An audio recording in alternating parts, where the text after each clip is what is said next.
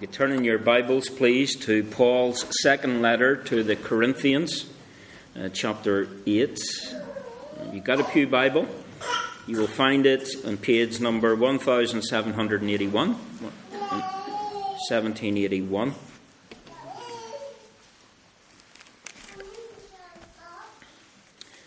So 2 Corinthians chapter 8. This is the Word of God. Reading from verse 1. Moreover, brethren, we make known to you the grace of God bestowed on the churches of Macedonia, that in great trial of affliction the abundance of their joy and their deep poverty abounded in the riches of their liberality. For I bear witness that according to their ability, yes, and beyond their ability, they were freely willing, imploring us with much urgency that we would receive the gift and the fellowship of the ministering to the saints. And not only as we had hoped, but they first give themselves to the Lord and then to us by the will of God. So we urge Titus that as he had begun, so he would also complete his grace in you as well. But as you abounded in everything, in faith, in speech, in knowledge, in all diligence, and in your love for us, see that you abound in this grace also. I speak not by commandment, but I am testing the sincerity of your love by the diligence of others. For you know the grace of our Lord Jesus Christ, that though he was rich, yet for your sakes he became poor, that you through his poverty might become rich. Amen. For you know the grace of our Lord Jesus Christ, that though he was rich, yet for your sakes he became poor, that you through his poverty might become rich. My friends, let that sink in. For you know the grace of our Lord Jesus Christ, that though he was rich, yet for your sakes he became poor, that you through his poverty might become rich.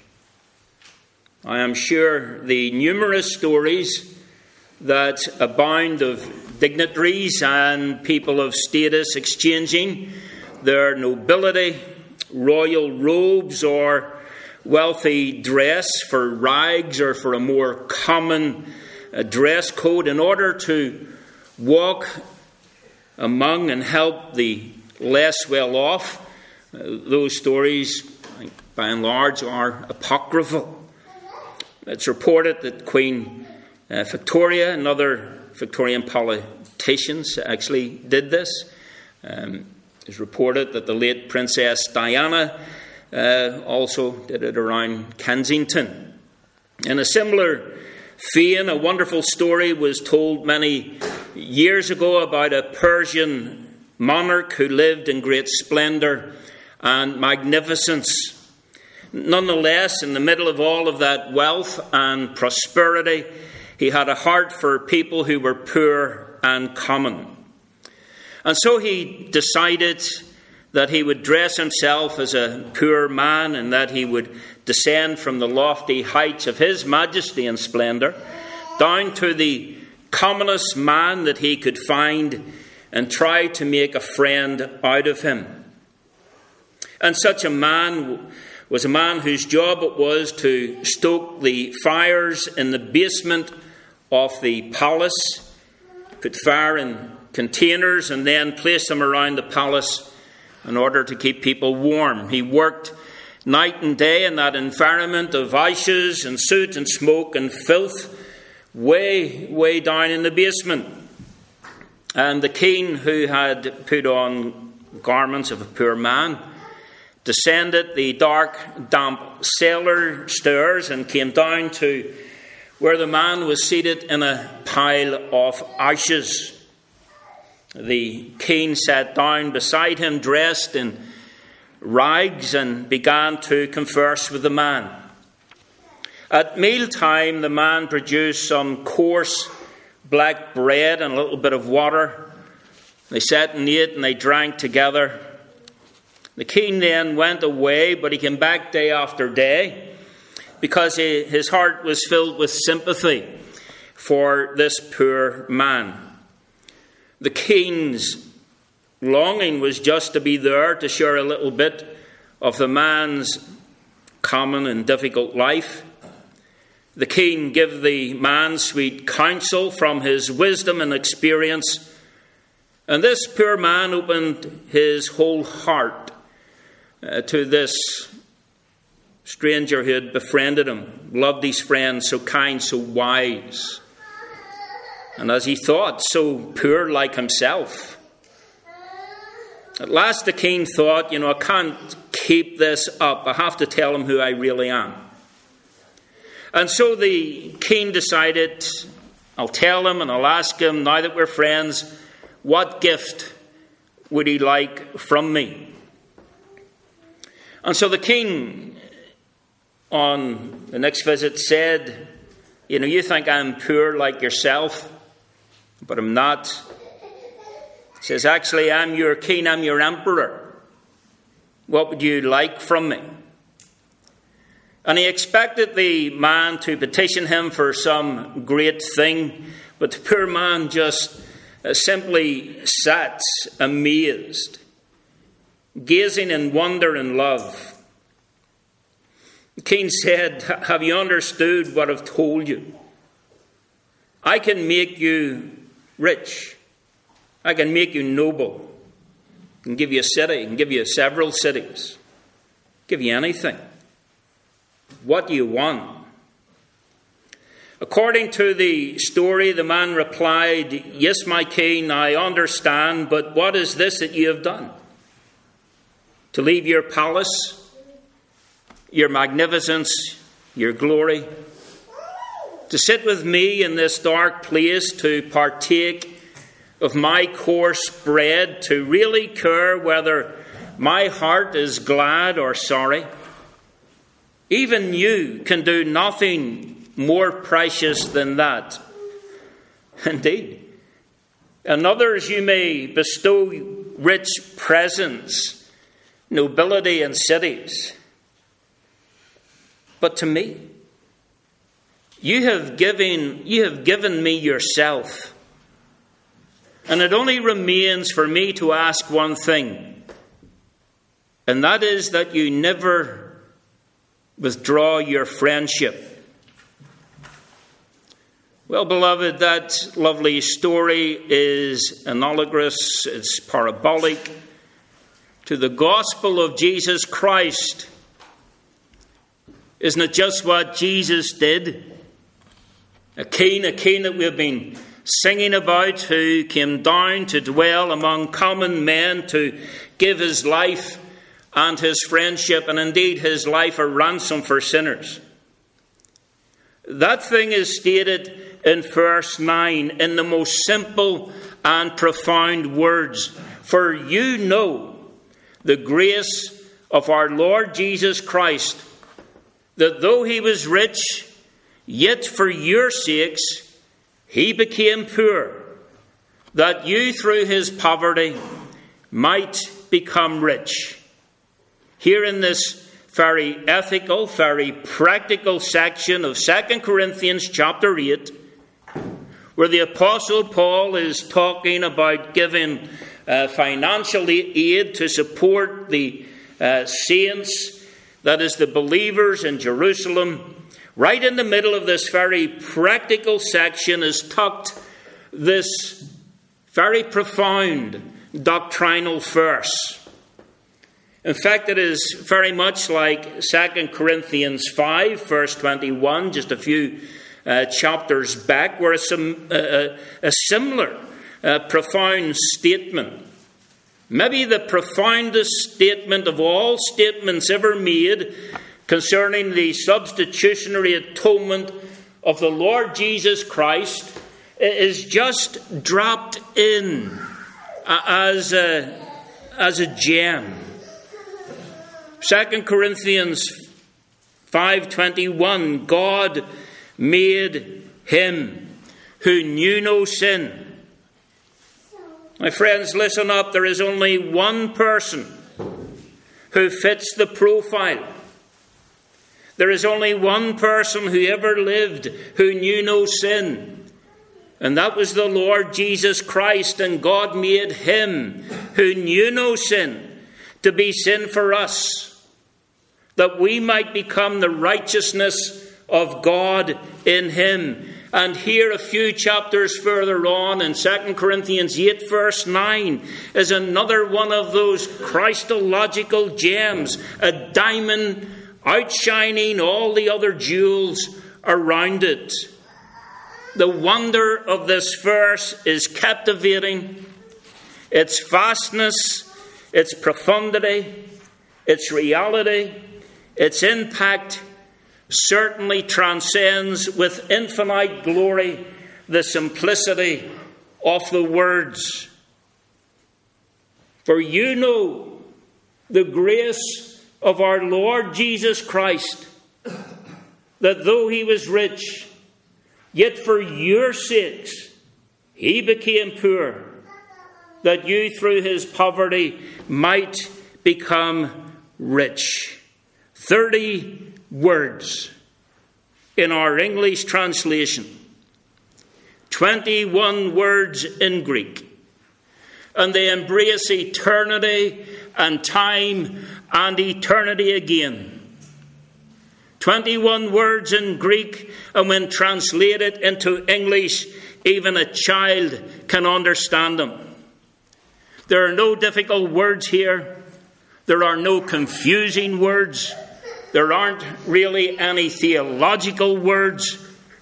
And though it can be easily grasped as to its simple, straightforward meaning, the fullness of what it says is incomprehensible. With one reading, you may understand what it says, but with an eternity, you will never understand all that it involves. It's a blazing diamond of truth, and we're going to be looking at it over the next month or so. And you say, Billy, why so long? Well, because we don't want to miss anything, do we? This is the story of Christ from riches to poverty. This is the story of every believer in the Lord Jesus Christ from poverty to riches. Christ is here in this verse revealed, and beloved, so are we. Paul, as we saw last week, putting this verse in context, and for those of you who were here last week, just bear with us while we recap for those who weren't here. But Paul is addressing the Corinthians on the subject of giving. Specifically, as he travelled on his missionary journeys, he asked the Gentile churches to take up an offering of money that could be sent back to the poor saints in Jerusalem. When he's talking about saints in Jerusalem, he's simply talking about people who have recognized that they are sinners and that they have come to faith in the Lord Jesus Christ. They have repented of their sin and they're born again. The Jerusalem church was very poor. Why was it poor? Because many of the people in the church in Jerusalem were pilgrims who had been visiting the city during the time of Jewish feasts. They had heard the gospel preached about the Messiah who was to come, had come, Jesus Christ, who had gone to the cross and died, but rose again the third day. And they were calling people to repent of their sins, and many of those pilgrims listened to that message, were convicted of their sin, repented, were baptized, and they stayed in Jerusalem. They never went back home. They had no jobs, no houses, no livelihood.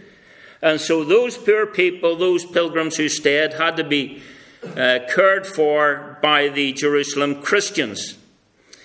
Jerusalem Christians had a problem because once they had identified with the Lord Jesus Christ, repented of their sin and been baptized, they lost their jobs. They were put out of their families. They were disinherited. And therefore they were poor as well. So the poverty of the Jerusalem church was widespread. Most of the people were very poor. And very early on within the life of the early church, the people who did have money sold what they had. They took the money, they give it to the poor, and they were not resources that could be replenished. And so many had become impoverished in that very process. Now, in order to meet the needs of these poor saints in Jerusalem, Paul was collecting money from all the other Gentile churches, including this church in Corinth. Now, according to what we read in verse 6 and what we see in verses 10 and 11, the believers in this church had already begun to give. They were the first to give. They started about a year before this letter was actually written.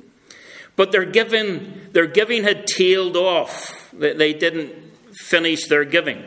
And so in verse 10 of this chapter, Paul reminds them that they had begun to give. And then in verse 11 he says, you need to finish it.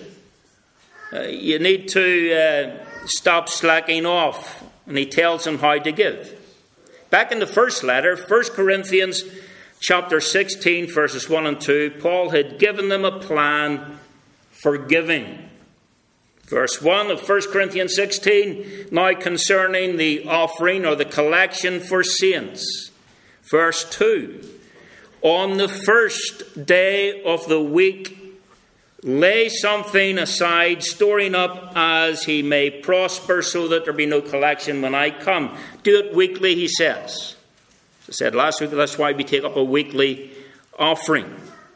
During the weekly service, when you come together for worship, you take up a collection, set it aside, so that when I come, I'll be able to take it and get it to the folks in Jerusalem. The Corinthians, they had apparently begun to do that, but they hadn't continued. And in this second letter, Paul is encouraging them to continue to give. Now, to stimulate them as to how to give, and remember, giving is whatever you want, whenever you want. The amount is not prescribed. That's from the heart. That's what free will giving is all about. But to stimulate them to be generous, in the first 8 verses of this chapter, he draws their attention to churches in Macedonia. In verse 1, he shows them what the churches of Macedonia have been doing. Now, the churches in Macedonia were Philippi, Berea, and Thessalonica. And Paul doesn't talk about amounts. He talks about attitudes. And in the first 8 verses, he shows the generosity of the Macedonian churches. Now, we went through those 8 verses last week. We noted the giving of the Macedonian churches was initiated by grace. Their giving transcended their difficult circumstances. In other words, they weren't hindered by their difficulties, their own economic deprivation, the persecutions that they were facing. They were giving joyfully. Their giving was out of their poverty. Even though they had little, they give much. Their giving was generous, proportionate, sacrificial, and voluntary. Giving was viewed by them as privilege not obligation. They were eager and insisted that they give. Their giving was an act of worship. It was an act of submission to their pastors. It was consistent with other virtues, because giving never ever comes in a vacuum. Verse 8 says their giving was evidenced by the sincerity of their love. They really did love the Lord. They really did love the saints, the household of faith, and this was manifested in the generosity of their giving. So Paul endeavours to stimulate the giving of the Corinthians by showing them, drawing upon the example of the Macedonians, people who were just like them. He's saying you ought to give the way the Macedonians give. They show their love in their giving. You need to manifest your giving the way they did. But as he thinks about that, he thinks about how that love manifests itself in giving. And so his mind goes immediately to the greatest love and the greatest gift of all that involves the Lord Jesus Christ. When you talk about love, you have to talk about the Lord Jesus Christ. When you talk about love that gives, no example is better or greater than the Lord Jesus Christ. Paul had been speaking about Macedonian churches, using them as a human model to spur the saints at Corinth into giving. And here in verse 9, Paul goes way beyond the Macedonians. He goes way beyond that to the most generous, the most gracious, the most momentous give of all, the Lord Jesus Christ. If love gives, this is the greatest love, because this is the greatest gift. God's gift of Christ is the supreme example of giving. John 3:16, for God so loved the world that he gave. It's the supreme gift. For God so loved the world that he gave his only begotten Son, that whoever believes in him will never perish, but have everlasting life. It's the supreme example of giving. And Paul says in verse 9, for you know the grace of our Lord Jesus Christ, that though he was rich, yet for your sakes he became poor, that you through his poverty might become rich. Jesus wanted to make us rich. And we're not talking about anything as mundane or transitory as material riches, those things that are passing. Talking about those things that make us truly rich, spiritually rich, eternally rich. Those things which last. Those are the things that are important. And in order to make us spiritually rich, eternally rich, Jesus had to make himself what? He had to make himself poor. My friends, that's magnanimous. That's generous. You know, rich people do help poor people. We know that. But rarely, if ever, do rich people make themselves poor in the helping. Rich people give out of their riches, but they do not impoverish themselves in the process. They normally give, and they are none the poorer for the giving. But the Lord Jesus Christ became poor, that we might be made rich. In verse 9, he begins by saying, for you know. And the word for links us up with the prior verse. Verse 8. Verse 8 says, I speak not by commandment, but I am testing the sincerity of your love by the diligence of others. In other words, I don't need to command you to do this, because for you know how Christ gave. I don't need to command you to give graciously. You have an example that supersedes any command that I could ever give. Rather than doing it because I, an apostle, commanded, no, you do it because you see it illustrated in the Lord Jesus Christ. You see, the giving of Jesus provides a greater incentive and motivation than any command that the Apostle Paul could ever give. You know, he says. You are not ignorant about the giving of Christ. You know, you couldn't be a Christian. You couldn't be a believer in the Lord Jesus Christ and be ignorant about that. You couldn't be a believer in the Lord Jesus Christ without knowing that Jesus came down from heaven and gave his life. Every one of us knows that. That's the gospel. That's what we all know, that he was rich. The God of glory. We all know that he became poor in order that we might be made rich. That's not beyond our knowledge.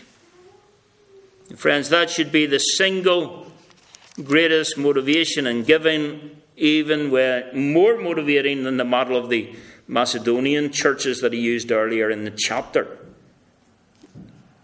Though the giving of the Macedonians teaches us much about how to give, the example of the Lord Jesus Christ and his magnanimous self-giving is the supreme example. This giving eclipses all other giving.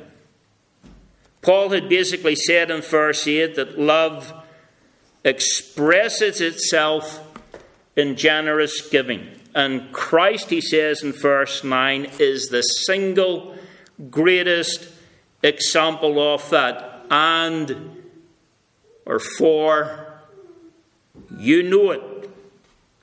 Because everybody who's a believer in the Lord Jesus Christ knows it. Everybody who knows the gospel knows it. Everybody who knows Christ knows his self-giving. That's at the heart of the gospel. Now, notice that he says, for you know the grace of our Lord Jesus Christ.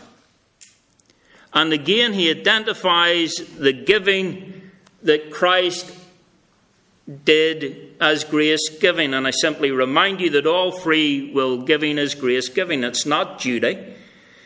It's not obligation. It's not a fixed percentage. It's not a tithe. It's not an amount. It's a spontaneous giving from whatever is in the heart. It's grace giving. Not compelled. Not grudging. Not of necessity. But simply because we will to give. And that's how Christ gave. Christ gave purely out of love. Purely out of mercy. Purely out of grace, purely out of kindness, purely out of compassion. It was unmerited, spontaneous kindness to undeserving sinners, coming from pure and influenced love. And it's the action of the Saviour that defines grace giving at its highest. So, as the Apostle Paul has this thought, he stops the flow of writing about the giving of the Macedonians and applying that to the Corinthians, he bursts out with this greatest example of giving. In verse 9, he goes way beyond anything the Macedonians or any other people could do to this most momentous gift and the giver of all, God's infinite gift to us in the person of his Son. Makes us infinitely rich. Now he says, for you know the grace of our Lord Jesus Christ. Now just note, he uses the full name of the incarnate God. Lord Jesus Christ. The name to which he was entitled by his person and by his perfect work. He is Lord. He was given that name fully because he had accomplished the work that was given him to do by his Father. It's a name that is above every name. We are told that in Philippians chapter 2.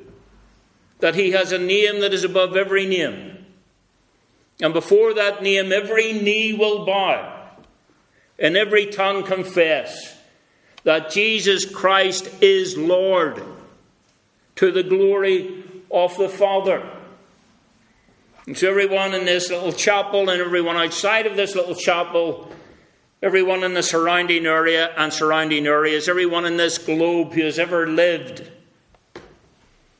and all the dead who have died in millennia past, all will be raised. And they will stand before this King. And they will confess him as Lord to the glory of the Father. For those of us who are saved, it will be a delight. For those who are not saved, it will be a confession of terror because they know what will come after that. Eternal damnation. And that's the reality of it. Heaven and hell are always in the balance when we're preaching. Lord Jesus Christ. He was Jesus because he came to save his people from their sins. What did the angel say at his birth? You shall call his name Jesus, for he will save his people from their sins. He is Christ.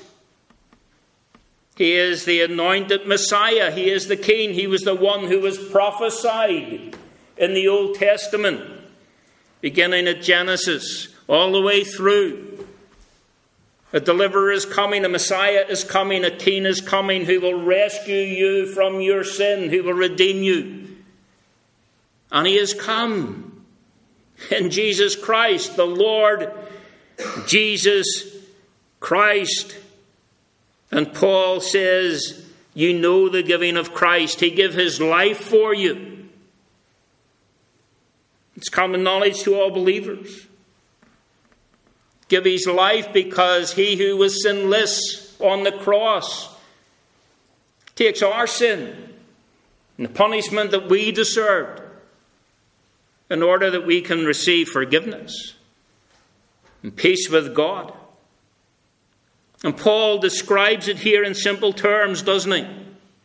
He was rich, he became poor, that you might become rich. Now, we'll get to those three truths eventually. I may or may not get to them by the 21st of April. Last week, I gave you the context of the verse. This week, I have simply given you an overture of the verse. In coming weeks, we'll develop the symphony, starting with grace. For you know the grace. Music analogy falls flat because symphony is made up of 4 movements. This won't be conducted over 4 parts or 4 movements. There's so much. that will have to be left out, I guess. You know, when I looked at this verse, I think it was last January at the ladies' meeting, I said to the ladies, when I read the grace of our Lord Jesus Christ, I said, and the ladies who were there will remember this, I guess, I said, boy, I could spend months in this. And it was Joyce afterwards encouraged me. She said, do it. So you can blame Joyce. We'll look at grace. We'll look at Lord. We'll look at Jesus. Look at Christ. Might take Jesus Christ, depending on how time's going. And those three great truths. He was rich. He became poor. That we might become rich. And so grace next week, and this is what I mean about having to leave so much out. You know, there's what we call the doctrines, the teachings of grace. Total depravity. Unconditional election. Limited atonement or particular redemption. Irresistible grace. Perseverance of the saints. It's a minimum of 5 weeks alone. And the argument is grace resistible or irresistible. That's another couple of weeks, isn't it? There's common grace, saving grace, empowering grace, amazing grace. There's outrageous grace. God is the God of all grace. Next week, I'll just give you a broad outline of the picture.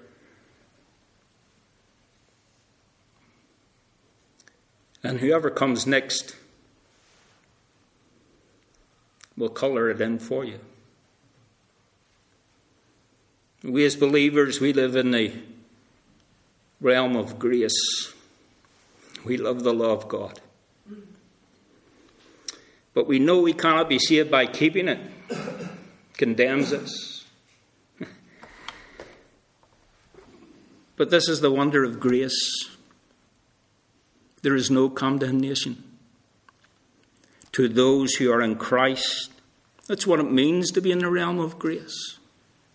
To stand before God, not fearing his just wrath or his judgment.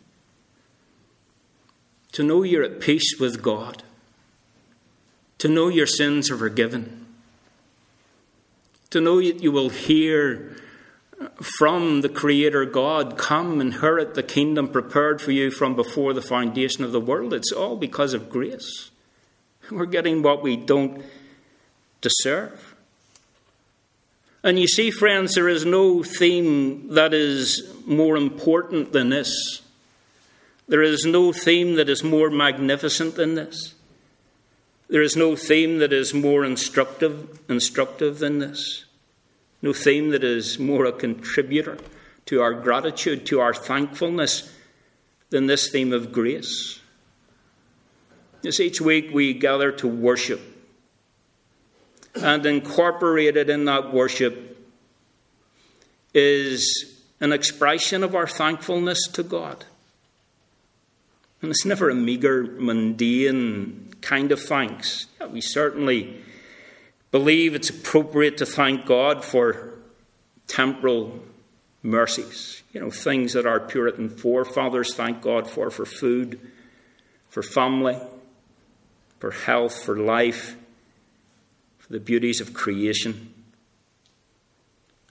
Beloved, by God's grace, in coming weeks, we will gather here with a much larger and grander view on the agenda. A theme that was equally taken up by our Puritan forefathers, saturated their preaching and their writings. We want to be taken up with the glories of the glorious one of heaven, the Lord Jesus Christ. And so if you're a believer, please pray in coming weeks that will be the case, that we will be taken up with Christ and all his glory. Amen.